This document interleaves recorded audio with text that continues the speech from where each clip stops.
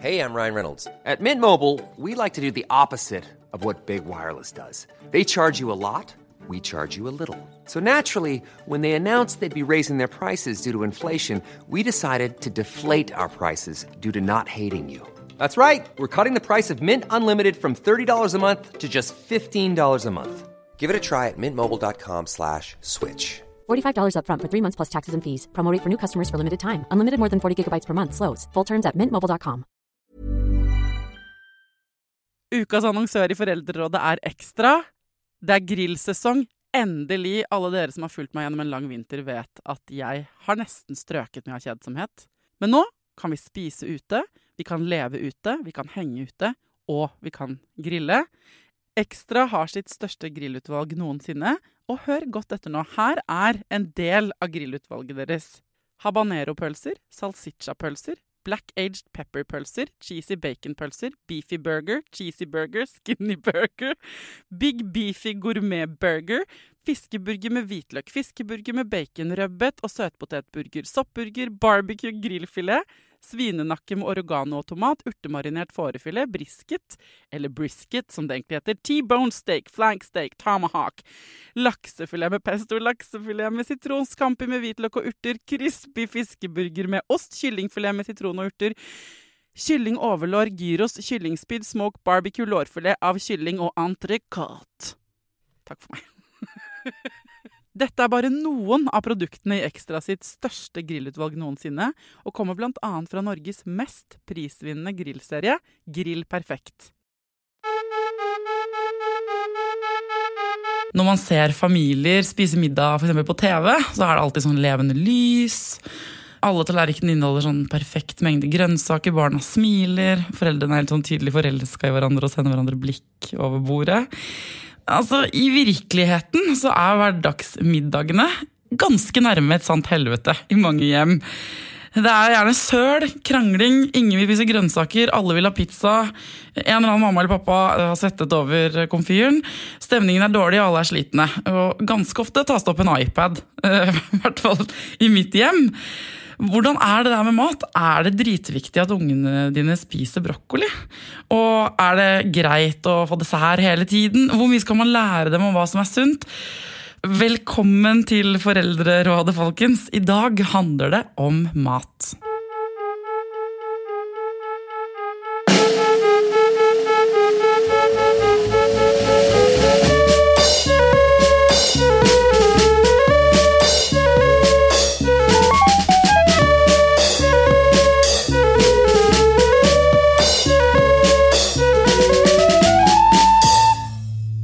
Hjertelig velkommen tilbake til Foreldrerådet, barnepsykolog Elisabeth Gerhardsen. Takk for det. Du, hvordan liksom middagssituasjonen rundt omkring i de norske hjem? Det veldig mye forskjellig. Det mange, med særlig barn som sånn litt til slutten av, eller også tidlig i barnehagealder, som opptatt av at de skal sitte sånn noenlunde på stolen, spise uten alt for mye grising. De som har litt yngre barn veldig opptatt av det med at barnet ikke spiser nok, kanskje veldig kresent, vil ikke ha. Og så det da de med de aller yngste det jo mye sånn tema rundt det med grising, kasting, søling, spise selv, ikke for å spise selv. Og når jeg skal spole opp til de litt eldre barna, så det dette med de spiser ikke middag, for de har spist seg mett på det de fant på kiosken, på vei til og fra skolen. Og så kommer da angsten for spiseforstyrrelser inn når de blir store nok da. Så det ikke sånn som det blir avbildet i kataloger og sånn, hvor man sitter en sånn lykkelig familie og smiler rundt et bord med friske blomster og sunn mat? Jeg tror det relativt få som kjenner seg i den, i hvert fall til hverdagsmiddager da. Det veldig godt å høre, men skal man bestemme hva barnet skal spise og hvor mye de skal spise? Jeg pleier å si at din jobb som foreldre å servere maten, så det barnets jobb å spise den. Du skal servere, det vil si tilby, helst sunn mat, regelmessig, 3.–4. time, og så skal barnet få lov å velge hvor mye det skal spise, og hvor fort det skal spise helst da, og hvor... også helst, ikke nødvendigvis hva det skal spise av det som på tallerkenen, men i hvert fall hvor mye det skal spise. Det jeg opptatt av at barn skal ivareta den naturlige evnen til å kjenne at de sulten, og til å stoppe når de mett. Og det ganske vanskelig for foreldre å lene seg litt tilbake og tenke at barnet mitt har en naturlig regulering av sult og metthet. Men ett av 1000 spedbarn født uten evne til å regulere egen sult og metthet, og det mange flere enn 1 av 1000 foreldrepar som bekymret for det om barnet sitt får i seg nok mat og sunn nok mat. Da. Men hvor lenge har man den naturlige metthet, eller den følelsen da?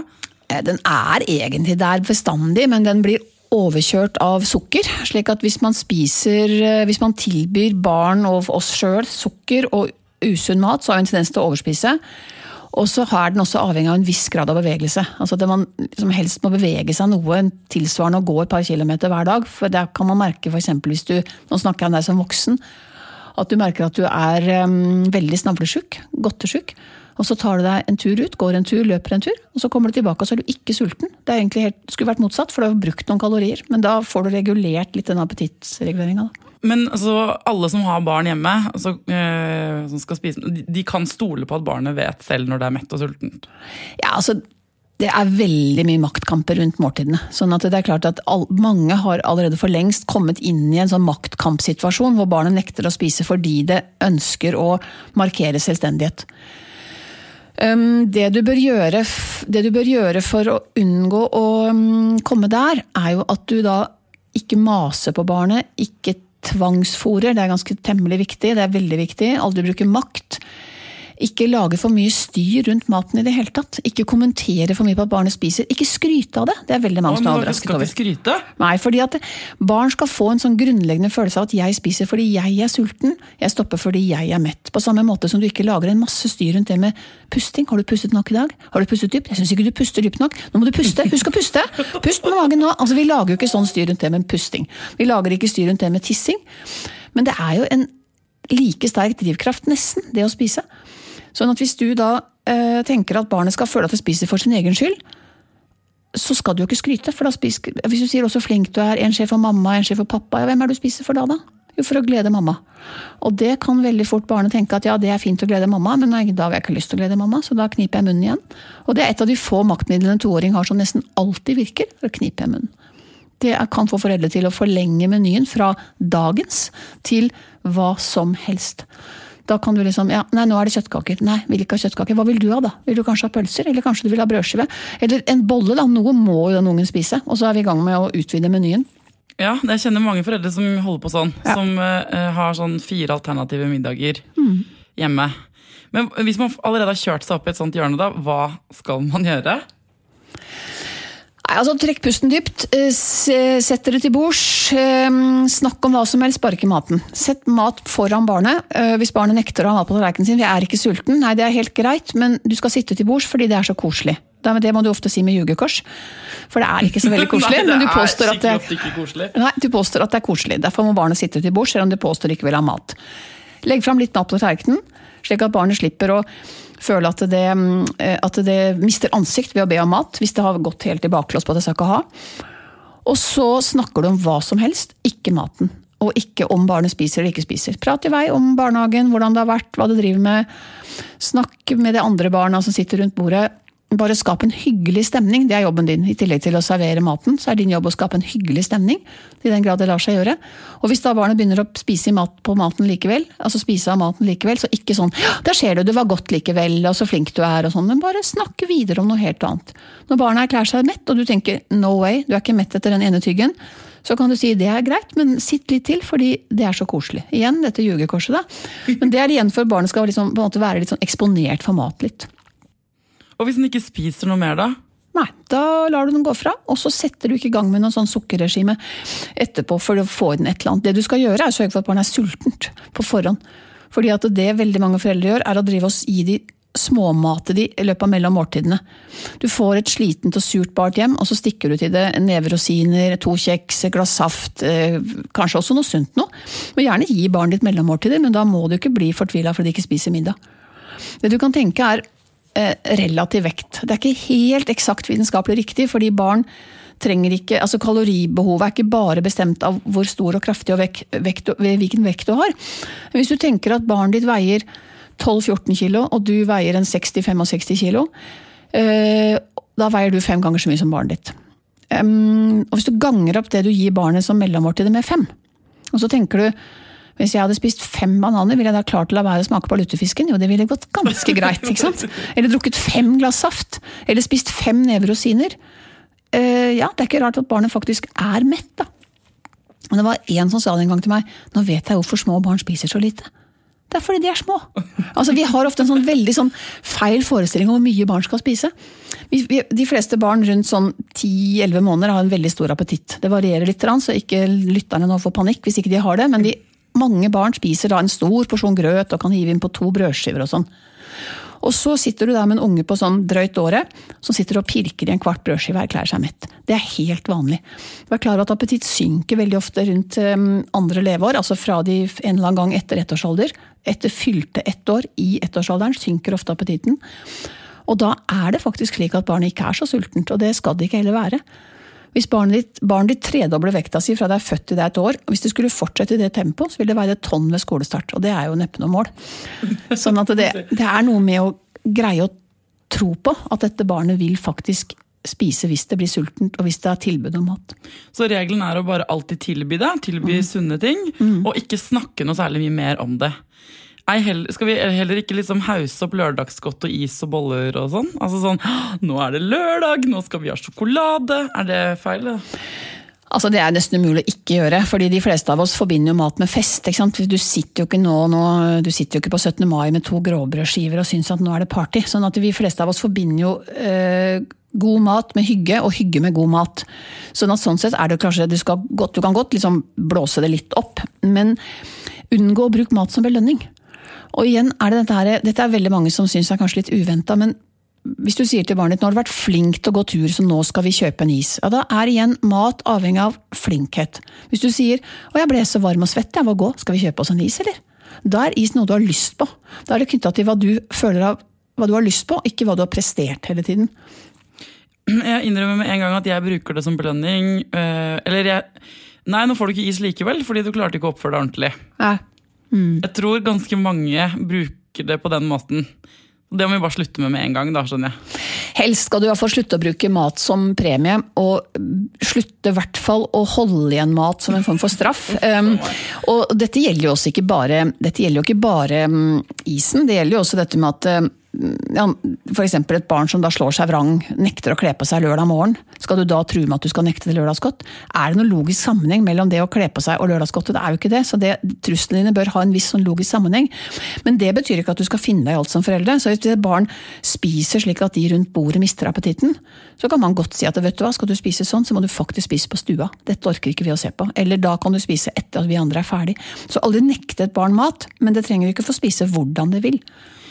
Naboene mine har et problem. De har en nesten 3 år gammel datter, og møtte dem på vei hit i sted. Og de sa, kan du spørre om, hvordan får man barnet til å bli sittende ved bordet uten å bruke iPad som middel? Ja, altså man må jo spørre seg, det noe mål at det sitter der? Det det første. Altså hvis du tenker at barna har spist opp det skal spise, gjør den om det går fra, egentlig? Altså, men i barnehagen de veldig flinke til å sitte ved bordet lenge, og der har de jo regler på det og sånn. Ja. Mens i alle andre situasjoner så det mye vanskeligere å få dem til å sitte i ro. Og ha det koselig, som du sier. Ja, det modellæring. I barnehagen så sitter det 15 andre barn stille rundt eller ikke stille, men de sitter rundt bordet. Da sitter du også, fordi da skjønner du hvordan barn oppfører seg. Hjemme det 2 foreldre, kanskje et annet barn. Det for lite modellæringseffekt i det der. Og pluss at barnet da har kanskje en klar idé om at det går an å springe fra. I barnehagen så det på en måte litt mer sånn, det ikke lov, man gjør ikke det, og de skaper en hyggelig stemning rundt bordet uansett. Og barnehagen heller ikke så veldig fokusert på hva hvert enkelt barn spiser. Det ingen som klapper i hendene fordi om Thea har klart å få i seg 2 brødskiver. Det gir de egentlig jevnt blaffen i, så lenge Thea sitter sånn noenlunde stille. Så det hun får tilbakemelding på oppførselen sin, og ikke på matinntaket. Og det gjør også at hun da kan spise det hun har lyst på av den maten som blir servert, og ikke tenke at nå har jeg lyst til å gå i baklås, så nå spiser jeg ikke. Ingen som legger merke til. Hey, I'm Ryan Reynolds. At Mint Mobile, we like to do the opposite of what Big Wireless does. They charge you a lot, we charge you a little. So naturally, when they announced they'd be raising their prices due to inflation, we decided to deflate our prices due to not hating you. That's right. We're cutting the price of Mint Unlimited from $30 a month to just $15 a month. Give it a try at mintmobile.com/switch. $45 up front for 3 months plus taxes and fees. Promo rate for new customers for limited time. Unlimited more than 40 gigabytes per month. Slows full terms at mintmobile.com. Ever catch yourself eating the same flavorless dinner 3 days in a row? Dreaming of something better? Well, HelloFresh is your guilt-free dream come true, baby. It's me, Keke Palmer. Let's wake up those taste buds with hot, juicy pecan-crusted chicken or garlic butter shrimp scampi. HelloFresh. Stop dreaming of all the delicious possibilities and dig in at HelloFresh.com. Let's get this dinner party started. Many of us have those stubborn pounds that seem impossible to lose, no matter how good we eat or how hard we work out. My solution is PlushCare. PlushCare is a leading telehealth provider with doctors who are there for you day and night to partner with you in your weight loss journey. They can prescribe FDA-approved weight loss medications like Wegovy and Zepbound for those who qualify. Plus, they accept most insurance plans. To get started, visit plushcare.com/weightloss. That's plushcare.com/weightloss. Men du, har det noe å si, altså det noen sammenheng mellom spiseforstyrrelser og matvaner? Altså spiseforstyrrelser handler om mye, og absolutt ikke bare om matvaner. Men det jeg er opptatt av, det er å unngå å lage så mye prestasjonspress rundt mat, og så mye kontrollfokus rundt mat, at det kan legge til rette for en spiseforstyrrelse. Du får ikke nødvendigvis en spiseforstyrrelse av å ikke følge mine råd, men du kan hende at du kan være med på å bremse sjansen for det da, ved at du kan følge disse rådene. Så dette med da ikke lage så mye styr rundt det om barnet spiser eller ikke. Jeg pleier noen ganger å sitere Knudsen og Ludvigsen, den der «Kanskje kommer kongen»-sangen. For der synger de «Kanskje kommer kongen», og så er det masse om hvordan de skal lage mat, og så sier de «Kanskje kommer han ikke all vår oppdekning til tross, men det gjør ikke så mye, for da blir det mer på oss». Hvis du greier overfor barnet ditt som «Jeg vil ikke spise det», nei, men det er greit, da blir det mer på oss andre. Altså hvis du greier å ha den holdningen, late som du har den holdningen, så vil barnet mest sannsynlig også etter hvert skjønne at det er din appetitt som regulerer om du skal spise eller ikke. Men så er det en annen ting foreldre ofte er veldig opptatt av. Barnet spiser det, men det spiser bare pålegget. Det spiser brødskiva horisontalt, det spiser pålegget, og så gnager da smøret, og så tar det i beste fall litt av innmaten, og så skal de ikke ha med, for da er det mett. Og så lurer de på hvordan får de til å spise skorper, eller hvordan får de til å spise mer av det som ligger på tallerkenen. Og trikset da er jo å ha små porsjoner.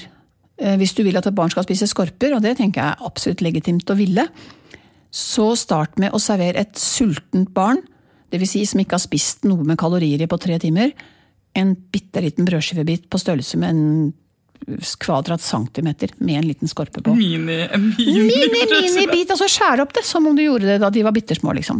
Og så spiser barnet da som det pleier å gjøre, dette her i feil vinkel, og så kommer det med skorpa og sier for jeg forutsetter at vi snakker om en 1-åring, ikke en 5-åring, og vil ha, så sier du, ja, du skal få mer mat, vennen min, vil du ha mer mat? Ja, men da må du spise opp den skorpebiten først.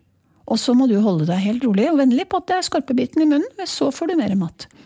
Og så dytter du på da med en sånn liten rute til barnet da har spist opp etter hvert som det spiser skorpene, og så må du regne med at det ligger en bitteliten skorpe til slutt da.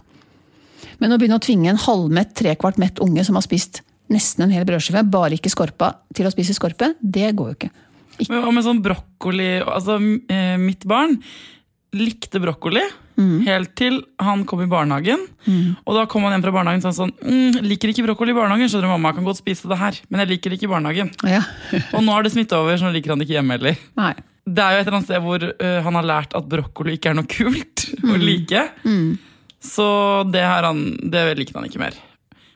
Må han spise brokkoli, og hva kan jeg gjøre for å få han til å like det? Altså, man skal til en viss grad respektere barns smak. Det viser seg at en del, altså barn har jo smaksforskjeller sånn som vi voksne har. Det skulle gikk opp for meg sånn veldig aha-opplevelse da jeg var rundt 5 år, at grunnen til at de voksne hjemme spiste all mat, det var fordi de lagde bare mat de likte. Jeg oppdaget at det fantes mat moren min ikke ville finne på å lage, fordi hun ikke likte det da. Men det betyr jo ikke at barnet ditt skal få lov til å velge for eksempel Nugatti i stedet for sunt pålegg. Så når det gjelder pålegg for eksempel, vil jeg anbefale at man har 3-4 forskjellige varianter, og så får barnet spise det det har lyst på innenfor disse sunne variantene. Når det gjelder middag så er det litt mer kjelkete, for du vil ofte at barnet skal spise noe mer enn bare de pølsebitene. Og det igjen, hvis du tenker at nei, et fullverdig måltid i ditt hode er for eksempel en liten bit potet, litt pølse og litt brokkoli, så lager du en miniporsjon av dette her. Og så er det opp til han. Du må gjerne bare spise pølsa. Vil du ha mer, gutten min, så og brokkolien det Det er først. det samme som det minibrødskivetrikset. Ja, ikke sant? Samme veien. Det, og også da være rolig på det, at pølse godt, ikke noe gærent med det, men det ikke bra for kroppen å bare spise pølse, så vi må spise litt brokkoli også. Men du kan slippe å spise brokkolien, da blir det heller ikke påfyll av pølsa. Når du sier det der med bra for kroppen, hvor mye skal man fortelle barn hva som bra for kroppen, og hva som da ikke bra for kroppen? Skal de vite at sukker ikke bra og sånn? Ja, jeg synes at det helt greit. Jeg synes man skal vokte seg vel for å snakke om hva som fetende eller ikke fetende, fordi jeg opptatt av at barn ikke skal, eller så langt man kan unngå det, slippe å være så fryktelig opptatt av kroppsfasongen sin, men gjerne få litt ideer om hvorfor man ikke da kan spise is hele tiden. Og gjerne sånn, is godt. Jeg synes også is godt, men det ikke så sunt for kroppen, så det må vi spise litt mindre av. Nugatti smaker kjempebra, men ikke bra hverken for tenner eller kroppen, så det spiser vi heller ikke så mye av. Altså slik at barnet skjønner at ikke det bare en sånn der fiks idé om maktsykhet som gjør at du da nekter Nugatti på alle brødskiver. Kan det gå for langt, eller? Det der å fortelle om sunnhetsgrad og spirer og... Altså, det jo noen som driver med supermat og smoothies og ingen karbohydrater til ungen og sånn. Ja, altså hvor går grensen der, liksom? Jeg stusser jo litt når barn kommer på bursdager og sier at de kan ikke spise av, de får ikke lov å hjemmefra å drikke brus, sier de, så derfor så tør de ikke å smake på det når de 7 år gamle. Jeg synes kanskje at man kan tenke at hvis det slik at 99% av alle barna i omgangskretsen får et glass brus på en bursdag, så synes jeg kanskje du skal vurdere om barnet ditt skal få det. Det vel neppe slik at det det som kommer til å gjøre at det går en sånn dårlig alderdom i møte. Det jo noe med ikke skille seg så veldig ut også. Det gjelder jo alle sånne særheter vi foreldre har. Det ikke barna som står på barrikadene. Sånn at hvis du har en fiks idé om at du skal bare spise sunt, så gjør gjerne det du. Men ikke overfør for mye sånne særheter på ungen din. Nei, for hvor mye av dette handler om å være et godt eksempel? Altså, du får jo ikke et barn til å legge bort Nugatti-boksen fordi om du bare spiser sunt pålegg. Men hvis du da viser selv at du spiser, altså hvis du pleier å forsyne deg av sunn mat, og det sunn mat som står på bordet, så vil jo barnet også følge etter ditt eksempel. Barn lærer jo i veldig stor grad hva som spiselig hjemmefra da. Slik at, og det jo, det samme gjelder jo det å kunne smake på ting. Det også litt sånn kinkig, skal barn tvinges til å smake på ting eller ikke? Og jeg mer tilhenger av at man setter fram den nye maten, og oppfordrer barnet til å smake på det, spiser det selv, viser at man liker det, og så satser på at de kommer til å prøve å smake. Når det gjelder bittersmå barn, nå snakker vi sånn type babyer og 1-åringer som skal få sin første skje av et eller annet, så bør ikke barnet være for sultent. Fordi et sulten spedbarn ikke interessert i den skjea med denne rare tingen på, den vil jo ha pupp den. Det det som mat. Så da må du benytte deg av barnets nysgjerrighet, at du prøver å gi det rare maten litt sånn mellom måltiden i stedet. Men barn som blitt et par år, så gir man det heller når det sultent og prøver å satse på at det vil smake det. Men pass også på ansiktsuttrykket ditt, for hvis du bekymret for hva barnet spiser, så sitter du med et veldig sånn rynke mellom øynene, og nå håper jeg du spiser, og formidler veldig tydelig at du bekymret. Og det litt sånn som du tenker deg, naboen kommer og skal smake på det her, Thea, og så ser du liksom, hun ser ut som hun litt sånn skikkelig fortvilet og bekymret med tanke på at du skal på gi deg det da. Hadde jo ikke smakt det, vet du. Jeg hadde trodd det var en bille eller noe. Ikke sant? Ja, nettopp. Og så det at hvis du liksom, du må på en måte, du må jo formidle en matglede selv. Så hvis du sier, se, smak på det her da, det kjempegodt. Altså, datteren min fikk jo barnet sitt til å ville ta imot antibiotika på den måten. Mens jeg har jo holdt mine fast når de skulle ta antibiotika, for det har vært en hyl og en skrik av en annen verden, og de tenker det må bare tvinges ned. Men de hypet det opp, som de sa. De snakket om det, fantastisk hvor godt det der var. Og denne 2-åringen gapte og svelget og var fornøyd. Etterspurte det. Men hva gjør man hvis barnet spiser for mye da? Ja, altså... Hvis du har et barn som faktisk litt for stort, det vel egentlig det som problemet. Hvis de spiser uten å legge på seg, så det jo ikke noe problem. Eller eventuelt det da et problem fordi barnet har en tarm som ikke funker. Men med dette barnet som spiser for mye til vanlig, vær veldig forsiktig med å snakke til barn, i hvert fall under puberteten, om at du slanker det. Hva med før, liksom? Ja, altså før puberteten, tenker jeg nå. Altså disse barna som før puberteten, og spesielt barn som sånn under 10, vil jeg ikke snakke til det om at du har blitt for tjukk.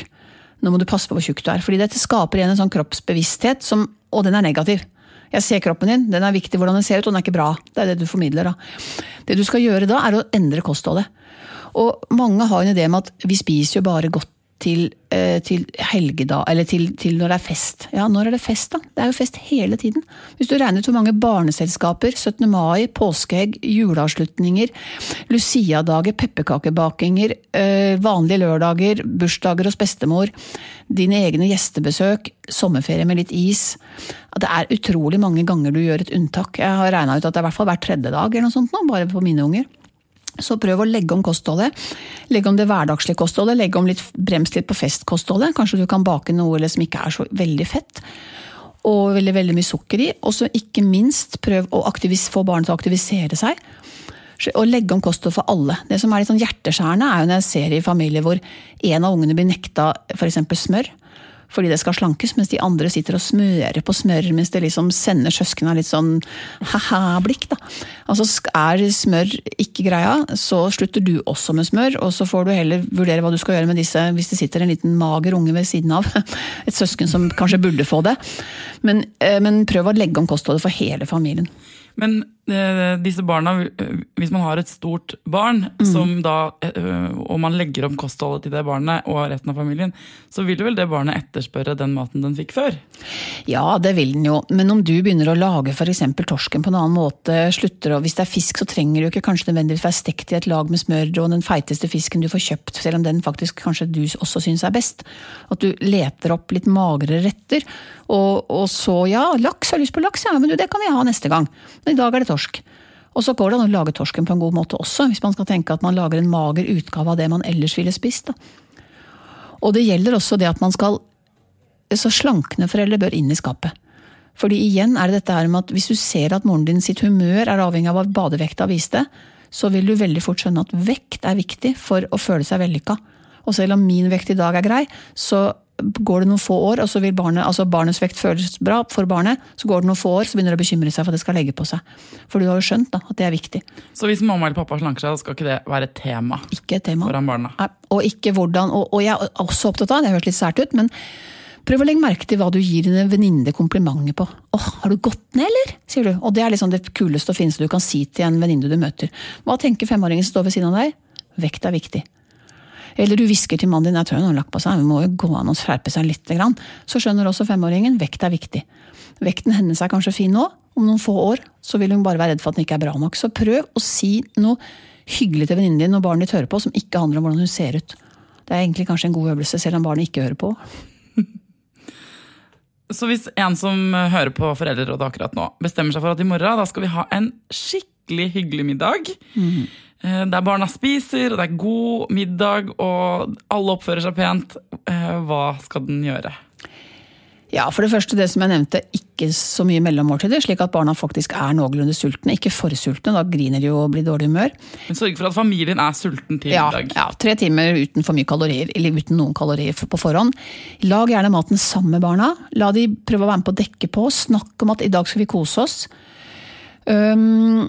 Sett fra maten, sørg for at du selv I godt humør, vær blid, vis at du liker deg, du må lag mat du selv liker, slik at samme hvor sure barna så føler jeg for at det var verdt det for din egen skyld, om ikke annet. Ja, og prøv å ikke fokusere så mye på det som går gærent underveis, liksom ikke for mye sånn hakking på den som da sitter som en mark på stolen, kanskje det ikke så farlig, men hun sitter som en mark på stolen, så lenge hun ikke krangler på maten og ikke lager bråk. Hvis det blir tilløp til bråk, så kan du også prøve å snakke med den som oppfører seg pent. Vi går alle med sånn ryggmargsrefleks på den som vi synes oppfører seg dårlig. Må slutte å snakke sånn, sitt ordentlig, ikke gris sånn, mens det barnet som sitter pent får null oppmerksomhet. Så hvis et barn begynner å kanskje klage eller bråke litt da, snu deg mot den som sitter pent. Hei, hvordan gikk det I dag I barnehagen? Fikk du lekt med Caroline, eller? Og så vil du ganske fort oppdage det andre barnet at det som gir uttelling her faktisk å sitte fint. Og så kan man jo kanskje legge til at det ikke sikkert akkurat den middagen blir drithyggelig, men det en start. Ja, øvelse gjør mester. Altså, du kan jo ikke bare tenke at fordi det ikke funket første gangen, så kommer det aldri til å fungere. Det jo også noe med å snu den Barnet går jo også inn I måltid med en forventning. Hvis de vant til at 9 av 10 middager kjefting, gråting og krangling, så vil de jo ikke av seg selv skjønne at nå det en ny dag. Og da må du I så fall si det da, at I dag har jeg tenkt at jeg skal prøve at ikke det blir så mye kjefting når vi skal spise. Synes barn også en ypperlig idé. Gjør gjerne det, mamma. Eller pappa, ha det som ambisjon. Tusen takk for at du kom til Foreldrerådet, Elisabeth Gerhardsen.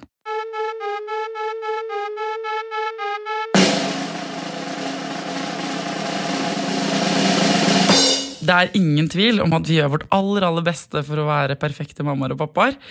Vi snakker for eksempel ganske mye med barna våre og tenker at det viktig ofte da, å fortelle de historiene. Men noen ganger så kan vi kanskje dra den litt grann for langt. Nå skal du få høre Berit fortelle om den dagen hun gjorde akkurat det. Vi en familie hvor mor og far alltid har trodd på det å dele informasjon, og at når barna spør, så skal de jaggu få svar. Noen ganger har det kanskje gått for langt. Vi sitter og spiser middag. Det en sønn 8 år, jente 10 og jente 13. Og mor og far sitter til stede ved middagsbordet, hvor gutt 8 spør: jeg vet jo hva homofili men jeg vet ikke hvordan de ligger med hverandre. Ja, mener du gutter eller jenter? Nei, jeg mener gutter. Ok. Og så begynner jeg å si at ja, de kan jo for eksempel suge tissen til hverandre. Allerede der synes kanskje jente både 1 og 2 at det har gått litt for langt, men vi velger å gå videre. Og så sier han, ja, men bare det? Nei. Og så kan man jo ta tissen i rumpa på hverandre. Jente 1 og jente 2 dør litt. Gutt sier hva han synes dette helt naturlig. Og nå burde vi kanskje ha stoppet. Og da sier han, men da kan det kanskje komme litt bæsj på tissen. Hvor far velger å si, nei, da kan du ta klyster. Gutt 8 spør, hva klyster? Og jente på 10 år sier, det mulig? Nå vil jeg ikke vite mer. Hvorfor kan ikke dere være som en vanlig familie og holde hjem på informasjonen? Jeg nok enig med jente 10 år at akkurat denne gangen gikk vi kanskje litt for langt. Han fikk aldri vite hva klyster var, altså. Det ikke alltid lett å vite hvor mye man skal dele og ikke dele. Men det jo fint da, at vi i denne lille podcasten Foreldrerådet kan dele våre historier og erfaringer, så andre kan trøstes og kanskje lære av dem. Folkens, gå gjerne inn på Facebook og finn Foreldrerådet sin side der. Jeg blir kjempeglad for innspill. Hva det dere synes irriterende i deres hverdag med barn? Hva det som alvorlig og vanskelig som dere vil at jeg skal ta opp? Send gjerne spørsmål. Og gå gjerne inn på iTunes og abonner på denne podcasten. Fortell det til vennene dine som har barn. Og jeg blir jo dritglad, liksom, hvis dere trykker på noen sånne stjerner og skriver en liten tilbakemelding. Til neste gang, vær grei mot dere selv, vær grei mot barna deres, og lykke til.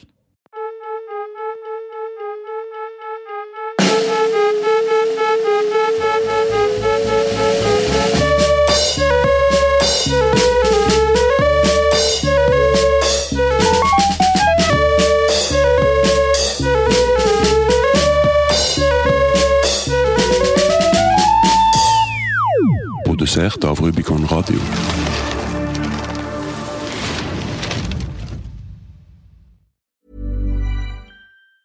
Hey, it's Danny Pellegrino from Everything Iconic. Ready to upgrade your style game without blowing your budget? Check out Quince. They've got all the good stuff, shirts and polos, activewear, and fine leather goods, all at 50 to 80% less than other high-end brands. And the best part? They're all about safe, ethical, and responsible manufacturing. Get that luxury vibe without the luxury price tag. Hit up quince.com/upgrade for free shipping and 365-day returns on your next order. That's quince.com/upgrade. Hold up. What was that? Boring. No flavor. That was as bad as those leftovers you ate all week. Keke Palmer here, and it's time to say hello to something fresh and guilt-free. Hello Fresh. Jazz up dinner with pecan-crusted chicken or garlic butter shrimp scampi. Now that's music to my mouth. Hello Fresh. Let's get this dinner party started. Discover all the delicious possibilities at hellofresh.com.